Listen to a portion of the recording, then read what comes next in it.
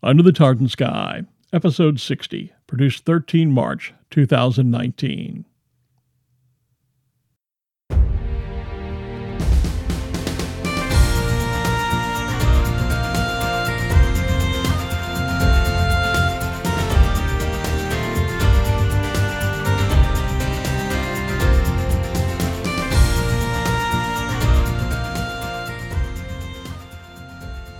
They stand 30 meters high and weigh 300 tons each.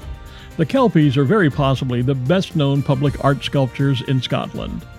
Years in the making, they're the centerpiece of the 740-acre Helix Eco Park, where they also guard the canal link that connects the Firth of Forth with the River Clyde. I'm Glenn Moyer. The Kelpies are the work of Glasgow-born sculptor Andy Scott, and are just one of his dozens of public and private commissions in Scotland and around the globe. In a moment, we'll learn more about the Kelpies and the man who created them with my guest, sculptor Andy Scott. That's coming up here under the Tartan Sky.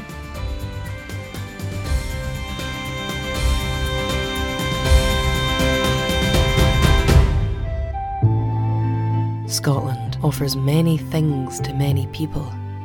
Its history is filled with stories of great leaders like William Wallace and Robert the Bruce, of battles like Bannockburn and Culloden. Its culture includes whisky and tartan, castles and clans. It's a land of great literature, invention and innovation, of sweeping vistas and great glens and shimmering lochs. For millions around the world, Scotland is key to their ancestry, to who they are, to where they've come from. It's a haven for wildlife and a paradise for sport. Indeed, Scotland has something for almost everyone. In 2019, why not plan to visit and discover for yourself just what Scotland has to offer for you?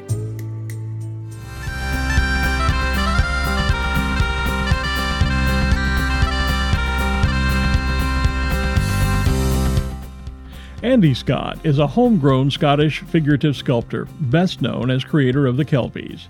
He was born and raised in Glasgow and is a graduate of the Glasgow School of Art. Beyond Scotland, his work can be found in locations around the globe, including Ireland, England, and Australia. His first work, The Heavy Horse, sits alongside the M8 motorway connecting Glasgow and Edinburgh. It's been estimated as many as 450 million people have seen his tribute to Scotland's draft horse, the Clydesdale. Yes, for those who don't know, the Clydesdales are a Scottish breed and worked on the crofts of Scotland and as transport animals, pulling barges along the Central Belt canals for commerce in industrial Scotland. Hauling a wagon load of beer through various parades in America, then, is, by contrast, pretty light duty for these majestic beasts. Scott has created more than 70 works of art to date, but is best known for the Kelpies, the largest equine sculptures in the world.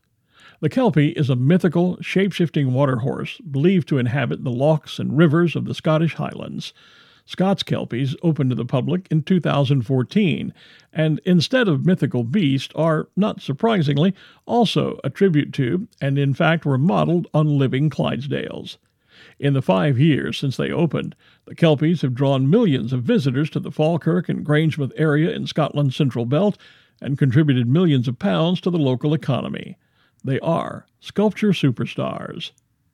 Scott now lives here in the USA, and he graciously spoke to me from his home in Philadelphia. Before asking about the Kelpies and his other works, I wanted to know more about his early years, so I asked when he first knew he wanted to be a sculptor.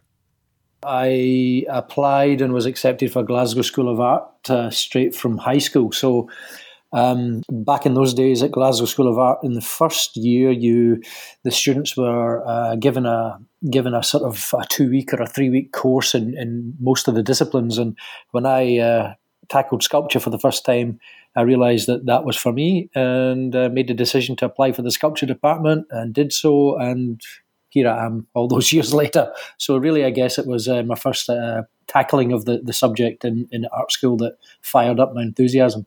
In doing my research about you, I know that you grew up in Glasgow, And I was reading where your father used to take you through the city and Yeah. was always telling you, look up, look at the architecture, look at the sculptures. Did that have an impact on you at an early age? Oh, definitely. Yeah, absolutely. Yeah, very much so. My father was a draftsman in building companies, and he was very aware of the architectural history of Glasgow and the fantastic Victorian and Edwardian heritage of the city. And as kids, myself and my brother and sister were often told to appreciate what the city had, and I guess it's sunk in from that early age, and it's something that, even though I don't live in Glasgow anymore, I'm still fantastically proud of that city's architectural heritage and statuary. And if I'm honest, I wish some other folks in the city, although I have to say that they're doing much better these days, but for decades it was kind of neglected, but it's really on the up now, and it's a beautiful city when you start to look at the detailing. Yeah, Glasgow at a time, of course, it built its reputation on shipbuilding. At a time, was very blue collar. Many people, in fact, described it as a rather gritty town. Yeah. And I'm wondering, did that, growing up in that atmosphere, did that also have an influence on you? I mean, you work in galvanized steel and bronze. Yeah. Is there a history between you and the city and the background of shipbuilding? Does all of that come into play in your work? I guess it does. I mean, it's not something that really was a conscious influence, but growing up in a city, we lived on the south side. Well, I was born in Springburn, which is where they used to build all the locomotives, and then we moved to the south side when I was just a little kid, and not beside the shipyards by any manner of means, but you were always aware of the clanging in the distance from Howden's factories or the yards down the road, the shipyards. So yeah, I guess there always was a presence of heavy industry in the background, and I suppose it couldn't help but trickle through into my way of thinking, and I guess the respect that I had for the great sort of industrial workforce of the city. So it's not a conscious thing. It's not like I would go down to the shipyards and draw or sketch or anything like that. By the time I was going into the art school, they were really on a slippery slope towards finishing. So it was something I was aware of. I guess it was a subliminal or a subconscious influence, but it's something that definitely seems to have trickled down. You're not the only person who's said it, and it certainly seems to have found its way through my sculpture. Why the choice of galvanized steel and bronze? Those are some rather unusual. Well, galvanized steel is cheaper than stainless. To be honest, working in mild steel, I was drawn to steel work when I was in college at the art school, and I guess I was kind of seduced by the kind of big abstract constructed sculptures of people like Anthony Caro and Calder and the likes. But then I went through a kind of a moment of reckoning, I guess, and realised that all that abstract stuff wasn't for me. I didn't like the way it was so self-referential and fairly inward-looking. I was drawn to making artwork that had a more mass appeal, which took me down a figurative route, which took me towards clay modelling and subsequently casting. And then as time went on, I began to hone my old steelworking techniques towards combining them and actually making figurative sculpture from steel. Of course, steel has to withstand the elements, and as I said earlier on, stainless steel is horrifically expensive for sculpture making, and galvanized steel is a more doable solution to the material restraints. And it's kind of become my chosen medium. It's something I'm well known for. And as I say, most of the pieces are galvanized because stainless is so difficult to work with and so expensive. Not many clients will go for it, unfortunately. The bronze work is quite different. The bronze is modelled in clay first and then cast. It's a more, it's a very different dexterity involved in creating those sculptures.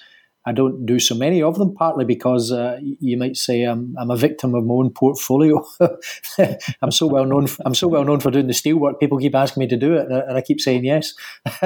So there's the kind of story between the two. I guess it stems from my the genre or the figurative element of my work, and finding the best way to make that real. And those are the materials that suited me. You talk about the figurative nature of your work, and Kelpies were the first of your work that I became aware of when I was making my first trip to Scotland back in 2014. Am I correct in thinking your first work, or certainly I guess maybe your breakout work, was The Heavy Horse? Yeah. So that was in '97. So I graduated in '86, and then I did a postgraduate at the art school, which was a kind of an extra year of honing my skills, if you like, and then left out into the big bad world. And for the following 10 years, I tried my hands at all sorts of things. As all young graduate art students do or used to do, I did props for the opera and the ballet, and I did all sorts of things. Thinking back, outdoor events, pyrotechnics, all sorts of weird and wonderful things, and began to actually get more and more involved in interior design and fitting out, architectural fit outs in hotels and bars, and ended up running quite a successful little business along those lines. In amongst all that, I was trying to build sculpture, and in '97, I was asked to submit a design which for what became the Heavy Horse. I won that commission, and that really let me sort of stand proud and say, look, this is what I'm really here to do, and this is what I'm capable of. And luckily, a few commissions began to flow in after that piece. So yeah, the Heavy Horse is still there, still standing proud at the entrance to Glasgow. And yeah, if I had a penny for everybody who said they knew they were almost home when they saw my horse, I'd be a rich man. Well, I know one of the things I read the other day about you was you made the comment that you were driving along listening to the radio one time, and the announcer mentioned that traffic was backed up to the horse, and you said, "I've made it." Yeah, absolutely. You've made the big time when you become a traffic jam icon.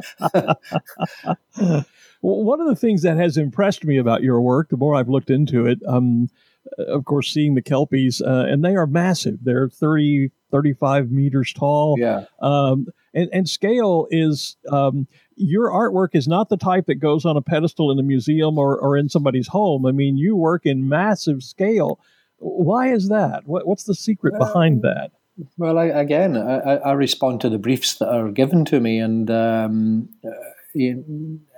when you become known for doing larger scale pieces, that's what people get in touch for. And I work in the public realm. From the outset, I was very keen to have my work seen by the widest audience, and that obviously tapped into what you might call the zeitgeist, if you like, at the end of the 90s and the start of the 2000s, when there was a big upswing in interest in public artworks across Scotland and the rest of the UK.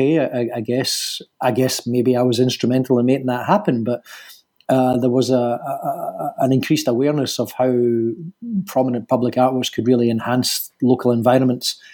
So, I was approached to do quite a few pieces, and I'll be honest, the scale is only dependent on the budget and the willingness of the client. So if there's only a certain amount of money on the table, you don't get something so big. I do have to say that galvanized steel is a reasonably cost-effective material to use. And it can result in quite large objects for a reasonable, what you might call a reasonable cost base. But it's there's a danger. You see a lot of sculptors get drawn down this thing of making it big just because it's macho or whatever, and it kind of makes me despair sometimes.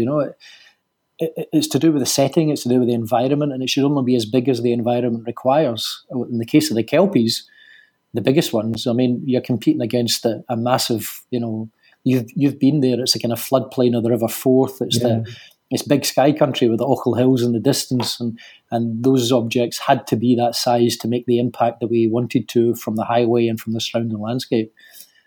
But other pieces, obviously, they're much more modest because they are for a little housing development in some corner of a city, So scale isn't just about, being big and macho. It depends on what the site requires. You mentioned the fact that your art is public, and as I was saying, it isn't the type of art you typically will see in a museum or in someone's individual home. A number of your pieces, the Kelpies, obviously, Aria, the Heavy Horse, are all essentially set just off the motorway. Yeah, I think I read where it's estimated 450 million people have seen Aria, or maybe the Heavy Horse, I forget, but probably both. To be honest, they're both on the main highway. There's no escape. Yeah, they're both beside the main highways, and one between Glasgow and Edinburgh, the other one in all roads north.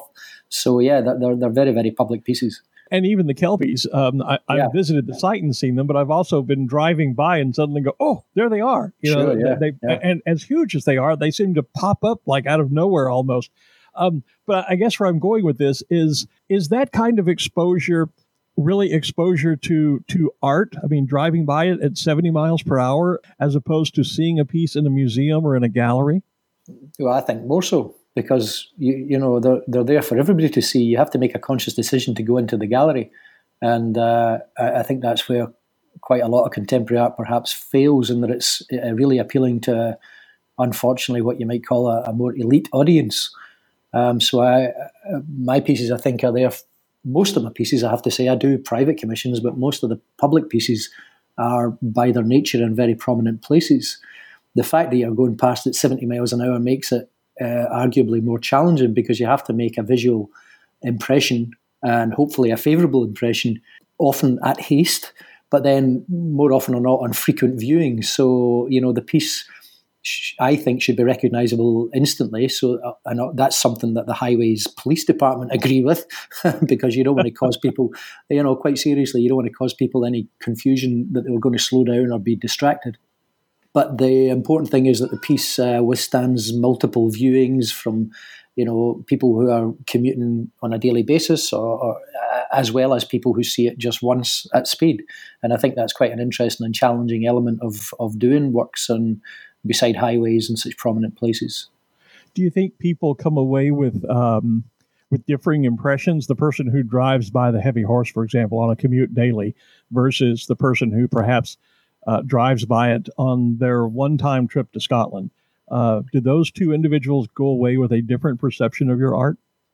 I'm not sure I can answer that one for you. I think you'd need to ask the viewers. I do know from personal experience that I've had many favourable comments from both constituents, if that's the right phrase, frequent viewers and one-offs.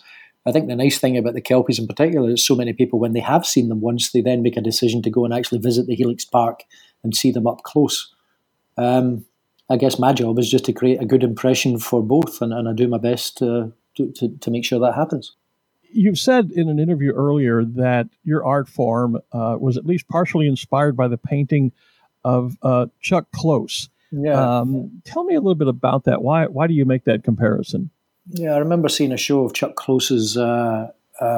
This was many, many years ago, before he unfortunately fell from grace. But anyway, many years ago in New York, and for those who are not familiar, Chuck Close's paintings are super real portraits, and when you go up close to the canvases, they're in fact composed of thousands upon thousands of tiny little individual pictograms and pixels almost, and they're done by hand, or they were done by hand, old school, if you like.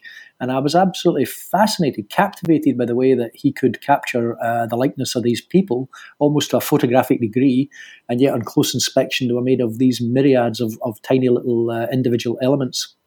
And it stayed with me after that trip, you know, I don't know, maybe that must have been 25 years ago or something in New York. And it stuck with me, and I began to think maybe there was a way, using the very hard and unforgiving material of steel, that I could somehow capture that sort of crossover between abstraction and figurative art, I should say. And I began to experiment by using that sort of three-dimensional mosaic technique that you're familiar with in some of those big sculptures. And it seems to have worked, you know. So far, so good. I still enjoy doing them. But that was the reference point from those original Chuck Close paintings that I saw all those years ago.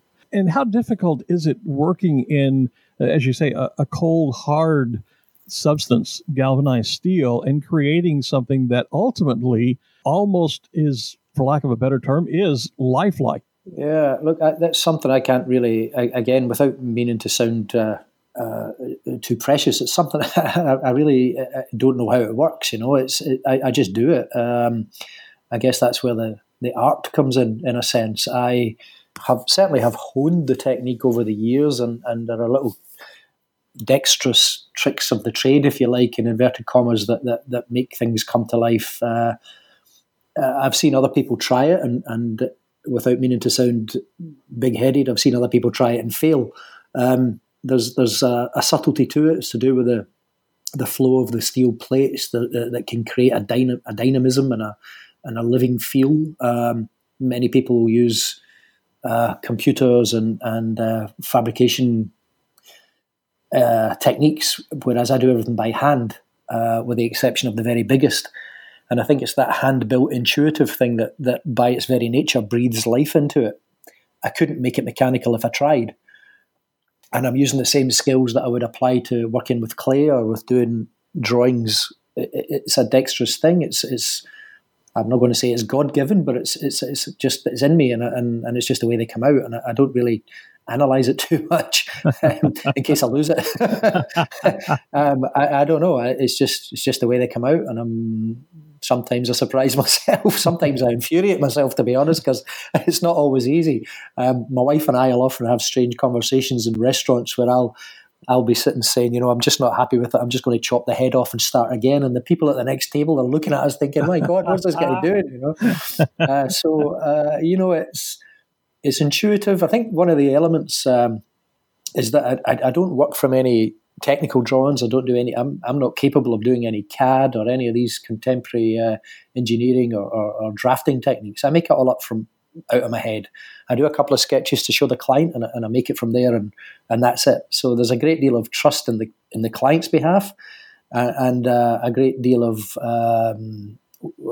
almost, what would you call it, bravado, if you like, on my behalf, that I will be able to do these things, and somehow I do. It's just the way it happens. That's what makes it art, You kind of leapt into my next question, which was going to be, can you sort of walk us through the process of how a project goes from, inspiration, what's your original idea, and then how do you go through the process to where it ends up as the final sculpture? What are the steps involved? Every project's different, which isn't a good answer for you. But every project is different, and it depends on the client or the remit at the outset.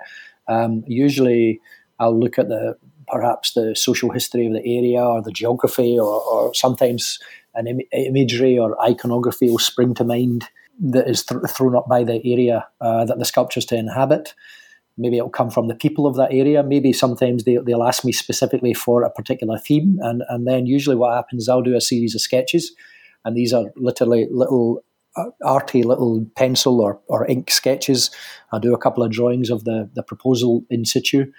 And I'm pleased to say usually that's enough for most clients to understand what I'm going to try and do. And then making it in the steel, I fabricate what you might describe as a linear skeleton or three-dimensional drawing, which forms the basis or the armature, the former for the sculpture. And I then apply the steel plates over the top of that and gradually build it up, and layer the steel and work in the muscles and all that time I'm concentrating, as I said before, on the flow of the plates to make sure it creates a dynamic visual impression. And then I work my way through that. Of course, in the process, you've got to deal with, like, how do you lift the thing? How are you going to get it in the galvanizing tanks? How are you going to fit it on a truck?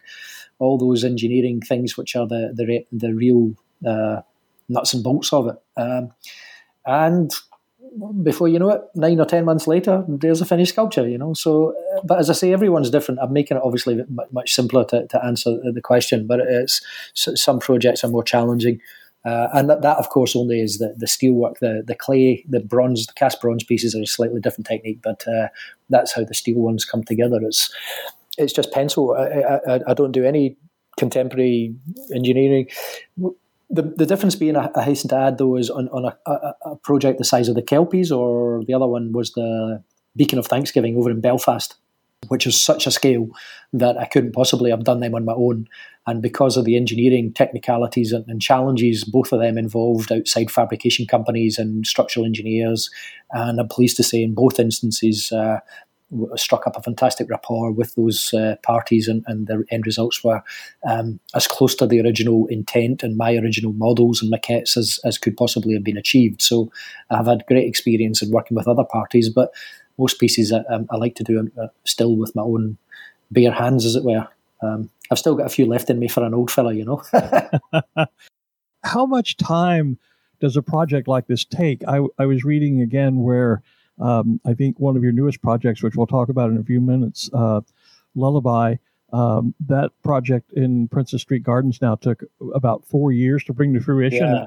And I think I remember you making a comment in an interview I watched about the Kelpies where you did the original drawings like 8 years prior to them actually being in place. That's correct, yeah.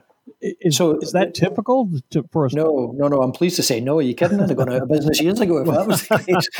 No. I was going to ask, do you work on multiple projects at one time if they do take that kind of time? The answer to that is yes, I do. I like to have 2 or 3 things overlapping in the studio, partly because it keeps me on my toes and stops me getting bored, but also because, at the end of the day, it's a business. I've got to keep cash flow happening to pay for the rent and the rates, the overheads, all the materials, all the usual stuff, the sort of unfortunate side of it that needs to be dealt with. So there's always an overlap of projects. But in terms of timing, some projects do take a long time because, as is the case with that little bronze you mentioned, Lullaby, it was a particularly emotive and delicate sculpture to do, given the subject matter, and it demanded a lot of interaction with parents groups and other things, which by its nature took time. So that particular one, we just had to go with the flow, and it eventually came together and was, as you might have seen, quite a very successful sculpture. The bigger ones like the Kelpies, we could have done the Kelpies in 2.5 years, start to finish, but we don't live in a perfect world, and despite the best intentions of everybody, a project like that on that scale, built into a major environmental regeneration project, which is the Helix Park, which you'll have seen when you were in Scotland, that brings with it all sorts of politics and finance and lawyers and all sorts of stuff that goes on behind the scenes and sadly drags on and on and on and on. And that, for the artist and for the fabrication guys, can be incredibly frustrating, but it's the nature of the beast, and we just need to grit our teeth and get on with it. Most projects, I'm pleased to say, whether it's private clients or corporate, even some civic projects, tend to be much quicker than that, and often we can get things moving, maybe in a year, just over a year or so. Usually they can go from start to finish. I was going to ask you about that too, because your art being public art does sometimes require public funding, and that usually has to brings with it, as you said, politics and council approvals, et cetera. What do you say? Because I'm sure you've heard the argument when people say, my gosh, whatever the amount is, that's a lot of money to spend on a piece of art that could be put to better use for housing, for streets and roads, for hospitals. As an artist, what's your response to those kinds of arguments? Well, my first response is don't do it then. To be quite blunt, I've had that thrown at me by various people in the media, and I'm like, well, just don't bother commissioning it then. Don't waste my time, and don't get your panties in a knot. Do you know what I mean? But the truth is that we can. The hardest thing to explain to people who, in Scotland, we would call them the naysayers, is that intangible feeling of pride and a sense of place that these things can create, And I'm lucky enough that over my career I've cited public art in some how would I describe them, challenging parts of Glasgow and other cities in Scotland where they've been overlooked for years, and for them to suddenly have their own artwork in their own environment, which fuels a feeling of pride and local dignity, which has sadly been remiss or missing from, is a wonderful thing. And actually, when they start to look at the costs and figure out how much it costs to actually build these things and get them there, it turns out that actually they're not very expensive. And the other thing is, of course, especially with a bigger project like the Kelpies, is the fact that they employed hundreds of people, both in the fabrication, and now that they're there, there's dozens of people involved as tour guides and working in the visitor centre, and they've brought in 4.5 million visitors, all of whom are spending pounds and dollars in the local area. So, they've far exceeded their original cost in terms of the benefit to the local in hard pounds and pence, or dollars and cents and dollars. But look, at the end of the day, if somebody says to me, "Listen, we're going to commission your sculpture, but we're going to have to shut down a nursery, or we can't," don't do it. That's not what I'm here for. I'm only going to get involved in a project if they want to do it, and if the funding is clear and there's no ambivalence about it. Life's too short. I'm not going to defend that type of thing. Public art has its role, and I think it can be a tremendously invigorating and uplifting experience for people, and that's why they hire me. And if they don't want to do it, then don't do it. Fair enough, and quite an honest answer, if I may say so. No, thank you. I mean, it's something, as you can tell, I've had that thrown at me before, and I have to say, not just in the UK. I did a lot of work in Australia, and it's just like, it frustrates me, as you can tell. When you see how other funding is misused and misappropriated in city and governments around the world, it's people sometimes need to get a grip. Anyway, sorry, I'm going on too long. That's quite all right. I want to talk a little bit about the Kelpies because that's your art that I am most familiar with, having visited them. And so often when I Google Andy Scott on the computer and do an internet search, it always comes up as the sculptor of the iconic Kelpies. The Kelpies were certainly not your first piece of art. They're amongst, I guess, some of the more recent pieces. And yet they seem to be the piece that you are most publicly identified with. Why do you think that is? And does that concern you in any way? I don't think it doesn't concern me. It's just down to the sheer scale. They're colossal. They're 300 tons each. They're 100 feet, 30 meters. They're just huge. And, they're bound to have a very far-reaching and big impact. And, it is what it is. It doesn't trouble me particularly. They're a very nice calling card to have, There's not many sculptors in their careers will ever be able to achieve something like that, and I'm tremendously honoured that I was able to do so, especially in my native country. It can sometimes be a little frustrating, if I'm honest. It's like what that in musical terms, it's like the Joshua Tree by U2 or something. It was like difficult next album. How are you going to top that? How are you going to top that one? It is a bit difficult. In truth, my career has gone on very well. It took a bit of a dip after the Kelpies, interestingly enough, because of their sheer scale. I think it created an impression that I was only involved or wanted to be involved in such colossal projects. But things roll on, and one job leads to another. And I'm pleased to say, as you'll have seen from the website, there's plenty of other projects I've followed on. I don't know if I'll ever do something on the scale of the Kelpies again. I'll be honest, I don't know if I want to do something on the scale of the Kelpies again. Actually, I do. If I'm honest, I do. But I think we would need to revisit the way that the management of a project like that would take shape. You live and learn, shall we say. But no, look, it doesn't bother me. I think something like that, I'm very, very proud of them. The effect they've had in Scotland and the UK in terms of cultural tourism, it's just been fantastic. And in some ways, to revert back to your previous question about value for money, it speaks for itself. They've more than covered the cost in terms of social impact and especially the feeling of local pride in the towns of Falkirk and Grangemouth where they sit over in Scotland. Yeah. I don't know if this was unusual for you or not, but you have sort of a thing for horses, and we won't get too deeply into that. But I was, again, reading to research for our chat, and the Kelpies, of course, are a mythical creature that had the ability to shapeshift in a sense and could take on the shape of a horse. But your Kelpies are not just necessarily a tribute to a mythical beast. No. They actually have a deeper meaning, particularly to the community where they sit. Tell me a little about that. Yeah, I inherited the title of the Kelpies to go back in the history of the project. The former chief engineer of British Waterways Scotland, as they were then known, came up with the theme of the Kelpies and the title, and I was asked to tackle it as a subject, and I gave considerable thought to the sort of mythical connotations of the Kelpies title and decided it just wasn't for me. It wasn't for me, and it wasn't for Central Scotland, because, as you probably know, it's a myth that relates to the Highlands, particularly the lochs and glens of the Western Highlands and Islands of Scotland.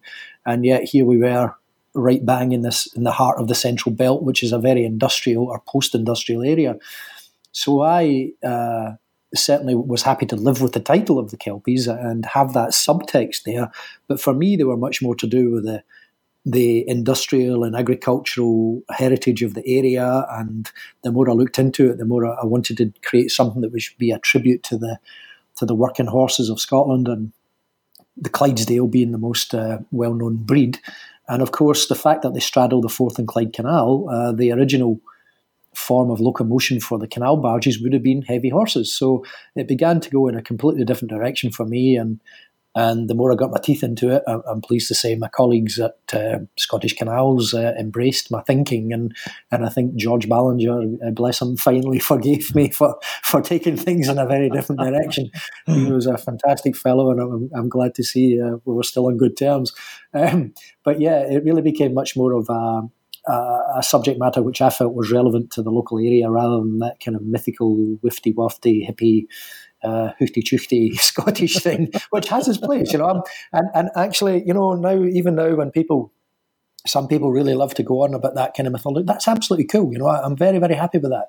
If it evokes that imagery and thought processes in people, that is fantastic. But for me, it was more to do with those very proud, big, magnificent old Clydesdales and shires that would have worked on the land and the factories in central Scotland. And as it turns out, in the 1930s, I think the biggest horse in the world was reputed to live in Falkirk, and he actually pulled the wagons for a local soft drink company around town. He was called Carnera, and he was named after the Italian heavyweight boxing champion. And this big old Clydesdale was actually a local resident, and I just loved that sort of piece of synergy with it, serendipity with the past that this giant horse used to live in the area. So, the mythology thing was a starting point, but for me, I took it in quite a different direction. And remind me, I'm making a note to myself, do not ask Andy Scott about Loch Ness and Nessie. Yeah, no, listen, I had all that in the beginning, I could rise above that one. Yeah. In the case of the Kelpies, you actually worked with a couple of heavy horse models, did you not? Yeah. Yes, yeah. So when we, to try and cut down a very long story, I made the first two maquettes speculatively in my studio in Glasgow, on the understanding that if the big lottery organisation in the UK, if they funded it, then they would commission me to do a second set. And I'm pleased to say they were so impressed with the first set, they did commission me. We won the project money, and we started on the full project. So the first stage of that was I asked Glasgow City Council, who then owned several Clydesdale horses, if I could borrow one of their horses and have it in the studio for the day. And I'm pleased to say they offered me two. And Baron and Duke duly trundled up in their new truck with a lovely lady called Lorraine who looked after the horses.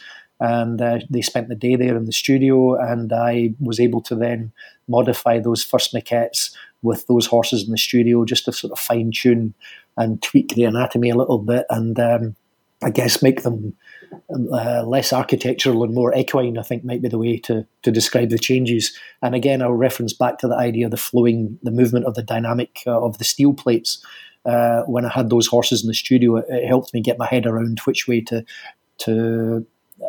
position the steel plates in the maquettes, which were then scaled up. But it was a fantastic experience. It was one of the highlights of the whole project, having those lovely big horses in my studio. And we subsequently met them many times at various public events over the course of the years with the Kelpies on site in Falkirk.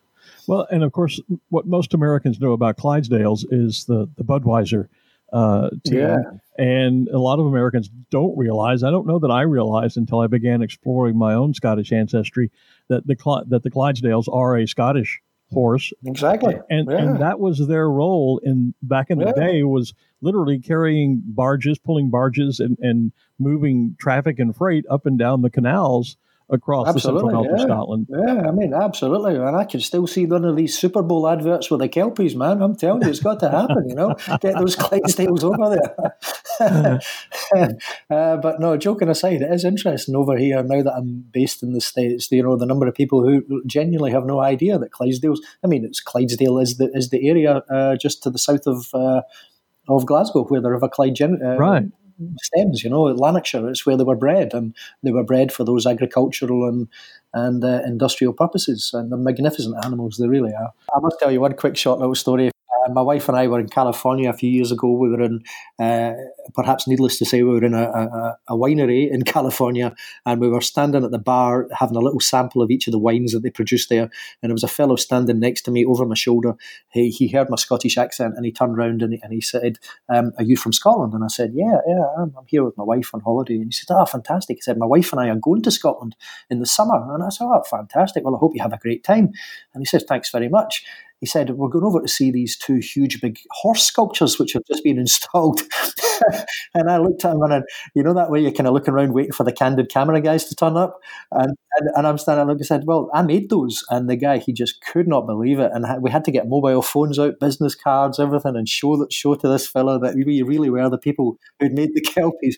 And it was just wonderful. And it was such an uplifting experience to realise that those big sculptures which had taken such a toll on me over the years were actually spreading out far beyond the boundaries of Scotland. Moving on to one of your more recent pieces that we talked about just briefly a moment ago, and that's the new piece, fairly new piece that's been placed in the Princess Street Gardens, and that's Lullaby. This one is not one of your stainless steel pieces, but one of your bronze pieces. An incredibly sad and tragic story behind the art that perhaps many of our listeners won't be familiar with, and I don't want to go into it in detail, but it was a commission, I gather, done as a memorial to the Morton Hall babies. The story, very briefly, was that a crematorium for years was burying the remains of cremated children in an unmarked grave, and the parents knew nothing about it. And this scandal, if you will, came to light many years later. Yes. And one of the recommendations from the study that resulted from that was for a memorial, and out of that came, I would say, it's a baby elephant, kind of I would call it a slumping baby elephant or a sitting baby elephant, I guess. You could describe it better than I. Tell me about that project, and how difficult was it to work on such as you said earlier, an emotive piece? Yeah, it was a very difficult project, if I'm honest. My first thing I'd like to say is how humbled and deeply honoured I was to be approached by the parents group to encapsulate that sense of loss and to create something which would become a focus for their memories and grief, I guess. It was an incredible thing to be asked. And when I was first approached, my wife and I spoke about it, and I volunteered that I would do a few little sketches, and that if they liked one, that'd be good and well. But and I would do this free of charge, and that if they didn't like anything I come up with, then we would shake hands and move on, and I would give it my best shot on their behalf. But obviously, such a delicate and difficult thing to try and encapsulate. Now, I'm pleased to say that they came very close to a couple of designs, but the one which was the winner was what you've just described there, the little baby elephant, which I call Lullaby.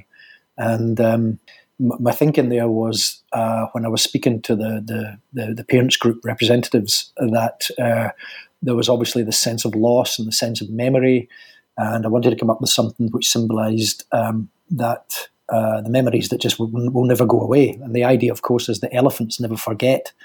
And the idea of a child's toy, like a discarded toy or a little toy that's been left behind or perhaps lost, would somehow combine the idea of the playfulness of children, but also the sadness that goes with it, and the feeling of loss and bereavement, but also that important thing about never forgetting. And I hit on the idea of embossing the surface of the skin of the bronze with forget-me-not flowers. So when you see the sculpture in real life up close, it's adorned or covered in hundreds of little forget-me-nots, which you don't see at first, but when you go up close, you can actually see them, and it's quite a tactile sculpture.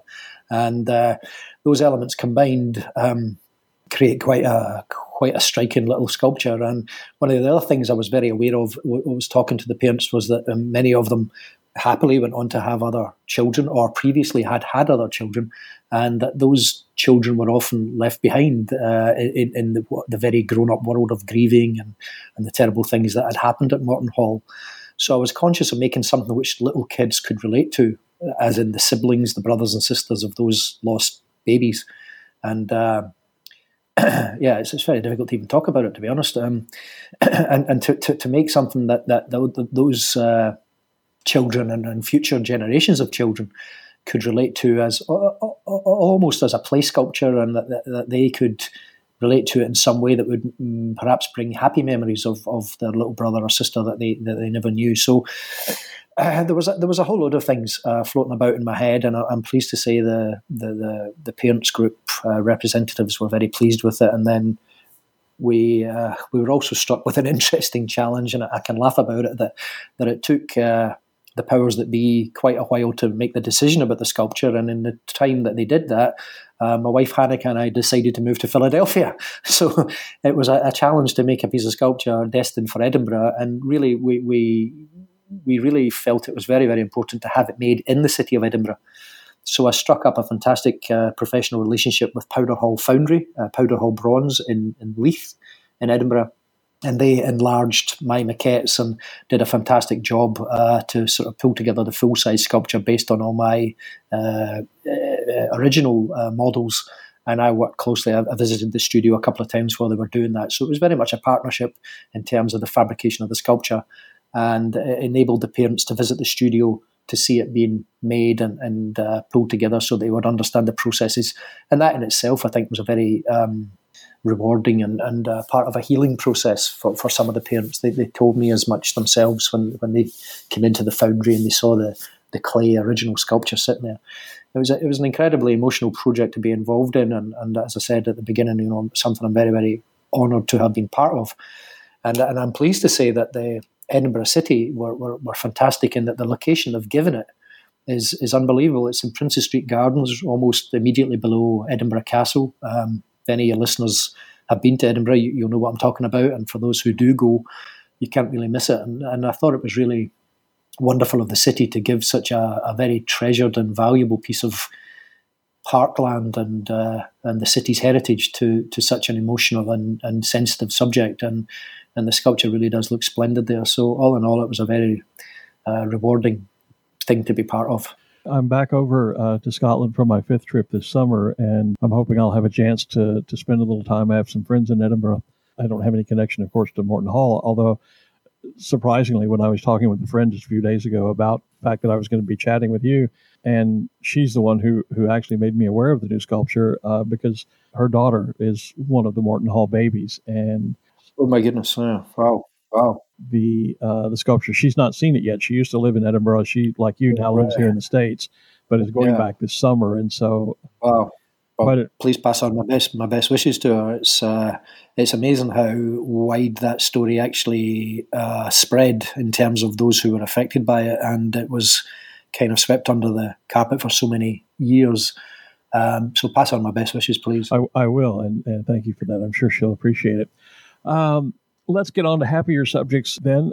How much of your work is your own inspiration? Something comes to mind, you go, oh, I'd like to do a sculpture of X, Y, and Z versus those that come to you with a commission and say, Mr. Scott, we would like for you to build us this. Yeah, not enough. Actually, no, maybe not. Maybe I shouldn't say that. The truth is, I'm very lucky to be approached on a fairly regular basis by potential commissioners. So much so, of course, I guess over the course of the years that I didn't really, how would I put it? I didn't really have time, I guess, or the wherewithal to apply myself to my own chosen fields of interest is one way to put it, I guess. But you know what? The more I've thought about that over the last couple of years, working to commission has become my actual source of interest, and it's almost become my chosen field of artistic investigation and development, if that makes sense. Do you know what I mean? Like, the art for me is satisfying those clients' demands, and inevitably, when I look back at my folio, there kind of is a lineage of subject matter and the genres and the techniques. So, you know, I don't really miss that sort of introspective approach to making art. I'm quite envious of some people who have been able to do that. But then again, I've been very lucky to have always been commissioned by people who want my art as part of their environments or their personal space. So it's not something that troubles me too much. You know, every now and then, some clients can be a bit challenging and demanding, and sometimes you think, "Oh man, really? Give me a break here," you know. I won't name names, but some are absolutely fantastic, and very occasionally, some people say, "Listen, do you just do something for us?" In which case, it's fantastic. I'm given free rein, and you know, things fall into place. So I don't know if that's a clear answer. Actually, that sounds probably a little bit as if I'm ducking the question, but it's not something I've really had to lock horns with too much. It does make sense. I work primarily in the publishing world, and I do advertising layout, et cetera, for clients. And when a client comes to me and we work on a concept, and then I go away and kind of put it all together, and we come back and fine tune it, I get a great deal of satisfaction out of being able to deliver the client's wishes, bring to the page what they envisioned about their product. And I would assume you're saying essentially you get the same sort of satisfaction. Absolutely. And the truth is that, I have my own fields of interest in terms of the history of figurative sculpture and or equine sculpture even, and partly goes all the way back to Glasgow and my heritage, and looking at Victorian, Edwardian, Art Deco statuary, and no matter what the client comes to me with, it's always going to fall into a field of interest or passion or artistic output, which is part of me. So just like you say, you're helping resolve their brief or their requests, and it's only going to come out one way, and that is through me anyway. So, it's I don't really beat myself up about it too much, and I really, I'm just lucky to be commissioned. I still count myself very lucky that people still want to have my sculptures. You've done over 70 sculptures. Do you have a favorite? No, I don't. It's very difficult to answer that one. I'm asked that very often, and it's impossible to pick out one. They all have their own moments of triumph and interesting stories, and they all demand certain different philosophical and physical input from me. So no, it's very, very difficult to pick one out more than another.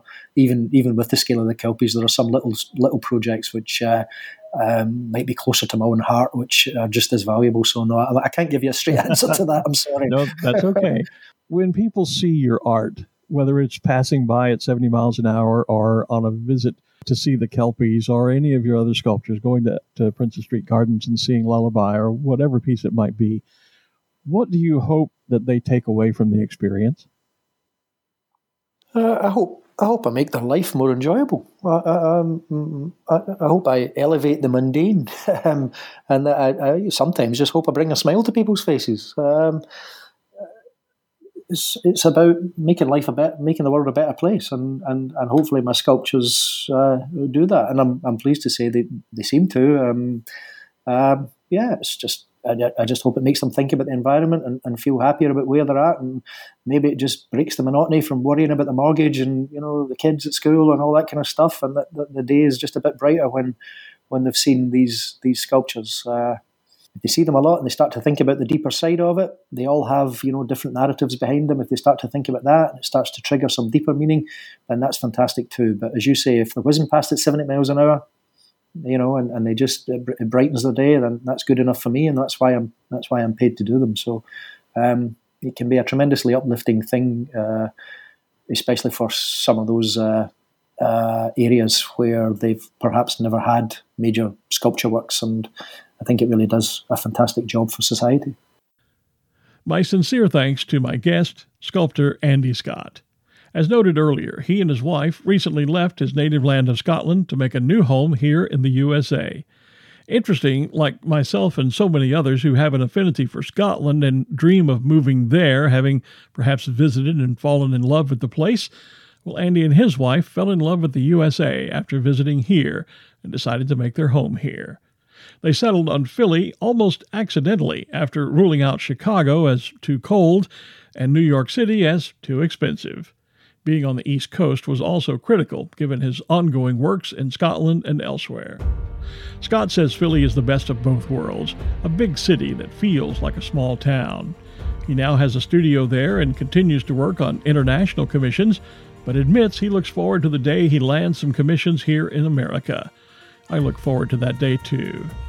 For more on Scott and his work, check the links in our show notes at www.underthetartansky.scott. On a different note, I'm excited to share with you that this podcast is now a part of the weekly programming lineup of a new Glasgow-based online radio station, RadioHaver.com. Archived episodes of Under the Tartan Sky can be heard each Thursday at 3 p.m. GMT in Scotland, which is 7 to 10 a.m. across the time zones of the USA, moving from west to east. The station combines world-class music with a wide variety of great podcast programming all about Scotland. A link to Radio Haver is also found in our show notes. As always, if you enjoy the content that I generate here, The favor of a rating and a review on Apple Podcast or whatever your favorite listening app may be is always greatly appreciated. Until next time, I'm Glenn Moyer. Tapalev agus Alpa Kubra. Under the Tartan Sky is a production of Glenn L. Moyer Creative Communications. For show notes and more information on this and all Under the Tartan Sky episodes, please visit our website at www.underthetartansky.scot. Have an idea for a future episode? Well, get in touch via email at info@underthetartansky.scot. Visit and like our page on Facebook and follow us on Twitter, where our username is @_Tartan Sky. That's the underscore symbol, Tartan Sky. And thank you for listening.